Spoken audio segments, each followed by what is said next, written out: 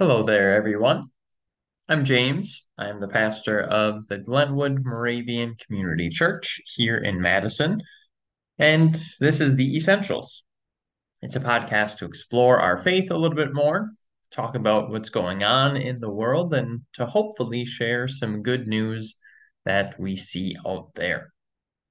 I have for you our lessons and our message from Sunday, November 19th.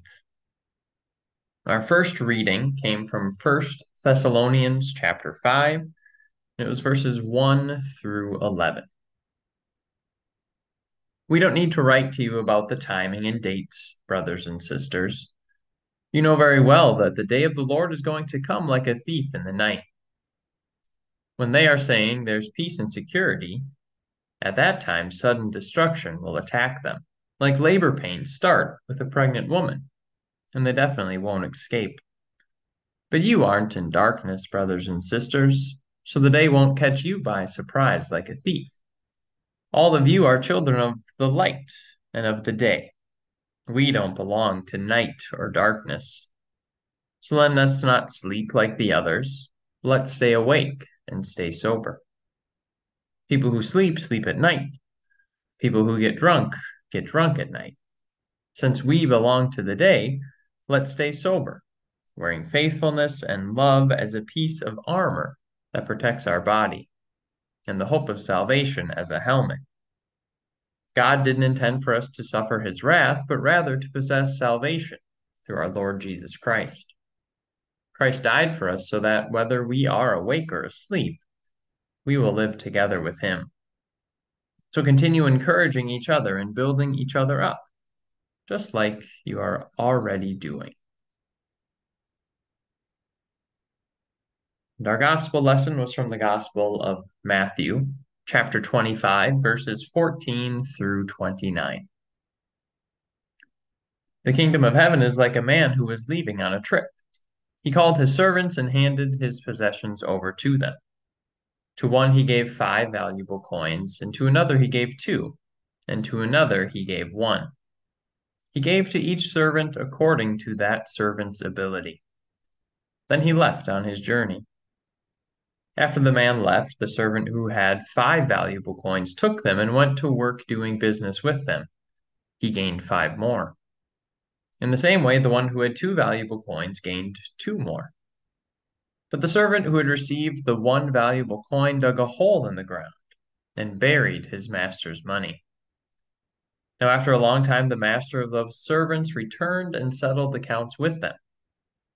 The one who had received 5 valuable coins came forward with 5 additional coins. He said, Master, you have given me 5 valuable coins. Look, I've gained 5 more. His master replied, Excellent. You are a good and faithful servant. You've been faithful over a little. I'll put you in charge of much. Come, celebrate with me. The second servant also came forward and said, Master, you have given me 2 valuable coins. Look, I've gained 2 more. His master replied, Well done. You are a good and faithful servant. You have been faithful over a little. I will put you in charge of much. Come, celebrate with me. Now the one who had received 1 valuable coin came and said, Master, I knew that you are a hard man. You harvest grain where you haven't sown. You gather crops where you haven't spread seed. So I was afraid, and I hid my valuable coin in the ground. Here, take what's yours. The master replied, You evil and lazy servant. You knew that I harvest grain where I haven't sown, and that I gather crops where I haven't spread seed. In that case, you should have turned my money over to the bankers so that when I returned, you could give me what belonged to me with interest. Therefore, take from him the valuable coin and give it to the one who has 10 coins. Those who have much will receive more, and they will have more than they need. But as for those who don't have much, even the little bit they have will be taken away from them. Here ends the reading of our word.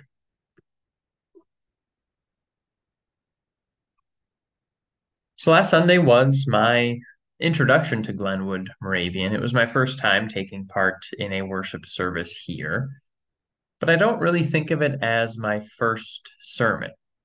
That initial sermon on the first day is kind of a one-off as you get things going, as you get to know each other. I feel like the second Sunday is really when you start diving into scripture like you typically would. So I kind of think of this week as being a first real sermon. And I was all prepared to tell you about this parable of the talents that we just heard, to share how protecting or hiding our gifts because we're afraid of losing them is just about the only way we can guarantee that our gifts won't see their potential. It was actually a rare occurrence that I had my sermon wrapped up in the middle of the week, as I'm usually someone who's making tweaks on Saturday night, and I've learned that's really the best approach for me. Because there have been many times when I complete a sermon on Wednesday and that sermon doesn't even make it to the pulpit. Because in the days between, something else comes up or a different direction comes to mind, and I end up rewriting the whole thing anyway. Well, this week, the sermon I had finished on Wednesday didn't have a chance to make it to worship on Sunday because of what I saw that took place in Madison on Saturday. There I was just wanting to check on the Badgers score, see how things were going. And before I could find that, I saw that we made national news. Because on Saturday, there were proud neo-Nazis marching in the streets of Madison. And it was hard to fully believe that that is a reality we could possibly be living in 2023. And first, there is a temptation that says they don't deserve the time of day when it comes to our Sunday morning worship. We gather to celebrate God, to pray to God, and we don't want to give them more attention or give them the publicity that they seek. But I really think ignoring their presence among us would be far more irresponsible. So I was with other clergy from the near west side of Madison on Thursday of last week. It's a group that has just started getting together, trying to form relationships and to consider how we can collaborate with one another because we serve in the same neighborhoods. And after some time spent with introductions and sharing about our congregations, inevitably, the pain and the chaos we see in the Middle East came up. We lamented the violence. We joined in frustration that it is becoming impossible to talk about an issue like this because it's so polarizing. Everything is an extreme. We've lost the place for nuance and for discussion. But mainly, we spoke about this desire we have to do something for our Jewish brothers and sisters, our siblings who are hurting. And this conflict that is so tense currently has been there for decades. It's touched their lives in horrific ways. And one of the pastors with us shared that she saw a report saying how anti-Semitism is growing rapidly here in the United States. But this is when I have to claim my own ignorance. Because when I hear that anti-Semitism is growing, I can have a hard time contextualizing it and fully understanding what that entails, what the examples are. Where is it happening? How is it happening? Is it hate being spread online? Are Jewish businesses and places of worship being threatened? Well, I know it's a very serious problem, but I have a great lack of experience witnessing these things firsthand in my own sheltered and privileged life. So without specific examples, sometimes it can be hard to see where this is tangible and where this is real and dangerous. And all of us in our clergy group kind of shared that feeling. We also shared that we just don't know what to do.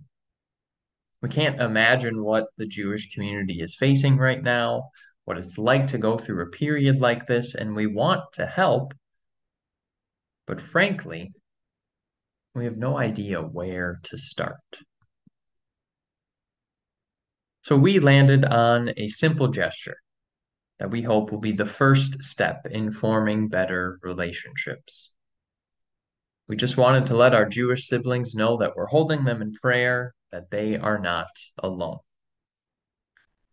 So that led to me on Friday afternoon going over to Temple Bethel, which is a Jewish synagogue just a few blocks away from our church. And I went with a dozen white roses, which are meant to symbolize loyalty or positive growth. And we attached a card where we expressed our love and our support and signed it as the clergy in this area. Now, I will be the first to admit that that was an incredibly awkward encounter. I show up as a total stranger on a Friday afternoon with all these roses in my hand, not knowing a single person in their community. And these roses and this card, it wasn't for a specific occasion for this Jewish community directly. It was just for this ongoing conflict in general. So while I knew that it was the right thing to do, I knew it was certainly a nice thing to do, there was just a small part of me that felt like it was a little bit forced. Not that it wasn't genuine, but still that it was a little constructed and maybe not as helpful as we wanted it to be. It is a very simple and obvious gesture, as this conflict has been going on for weeks, and I didn't know how much it would mean, if it would mean anything at all. And I worried that they'd get the flowers on Friday, they'd feel good about it for a day or two, and then it would be long forgotten. But then Saturday happened. There were literally Nazis and swastikas on full display near the Capitol, undeterred, allowed to practice and project their hate freely. And those wonderings I had, those wonderings saying, in what ways is anti-Semitism taking place and where is this happening? All of that was quickly silenced as I wished what I was seeing wasn't real. And suddenly, those flowers and that card that I didn't know if it had much weight, well, it meant a lot more now. It wasn't so silly or forced in my mind anymore. And personally, I'm so thankful for my partners in ministry who not only had this idea, but nominated me as the person closest to this synagogue because when that horrible scene came up on the news, when I saw this taking place, I knew that immediately that denouncing this hate from the pulpit wouldn't be the beginning and the end when it comes to my interaction with this issue. I knew that even if it might have been awkward at the moment, we were trying to do something more than just talk about another issue. We were trying to produce hope and share our love in a real and tangible way. But let me be clear, I don't share that to pat ourselves on the back and say what a wonderful thing us pastors did. I share it because so often we see something in the news, it breaks our hearts, but we truthfully don't believe we can really have an impact. It's too far away, or it occurs within a community that we don't have a connection with, and as much as we want to help, we just don't know how. It's a frustration I feel constantly as I see things happening in our world. I just have no idea how to be involved in a tangible way. And to be honest, I'm tired of telling people that I'm praying for them because that's all I know how to do. But here, we can have an impact. This happened in our city, in our state. This community that was targeted, a community that shares our ancestors of faith, they gather to worship just a few blocks away from our congregation. And right now they are hurting. And they need someone to step up to the plate for them. Late Saturday night, when I was rewriting that Wednesday sermon that I had finished, I paused to send an email to Rabbi Jonathan Biak at Temple Bethel.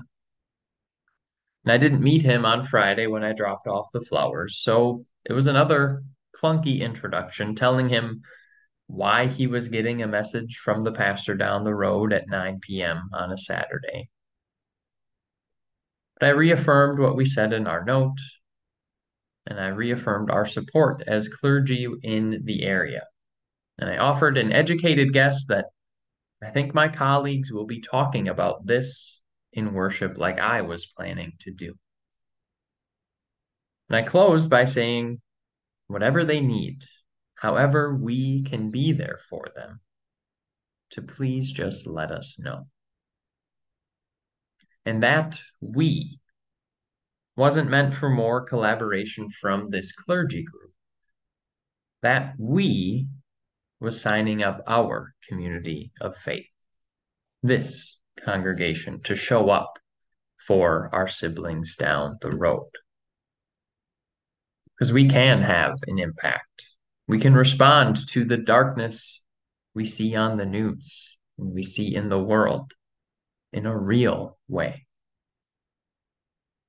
And I don't know what we can do or will do. I'm not sure what will be asked of us, but I would love for us to at least talk about it more. On Sunday morning before worship, I checked my email and had a reply from Rabbi Jonathan. He's on sabbatical, but was so touched by our support that he wanted to make sure to reply and make sure that our gesture didn't go unnoticed. And while not just thinking of himself and his community, he applauded our support of them and our love for them, but encouraged us to reach out to others who are targets of such hate from the neo-Nazis. Those of the LGBTQ community, other communities of color, all who are targets of such hateful ideology. He said, we appreciate your support, and we want to collaborate to see who else we can hold in prayer and embrace when these things happen. So I would welcome your conversations. I would welcome your ideas. And I pray that together we see this as an opportunity to produce real hope, real love, with real people in our midst out of that terrible scene that we saw in our city. Amen. I thank you for listening to another episode. Good to be with you all. You can learn more about the church that I serve, the Glenwood Moravian Community Church. You can check out our website. You can follow us on Facebook. You can join us for worship on YouTube. And you can learn more about Moravians by going to moravian.org. So take care, Be well. I will catch you next time.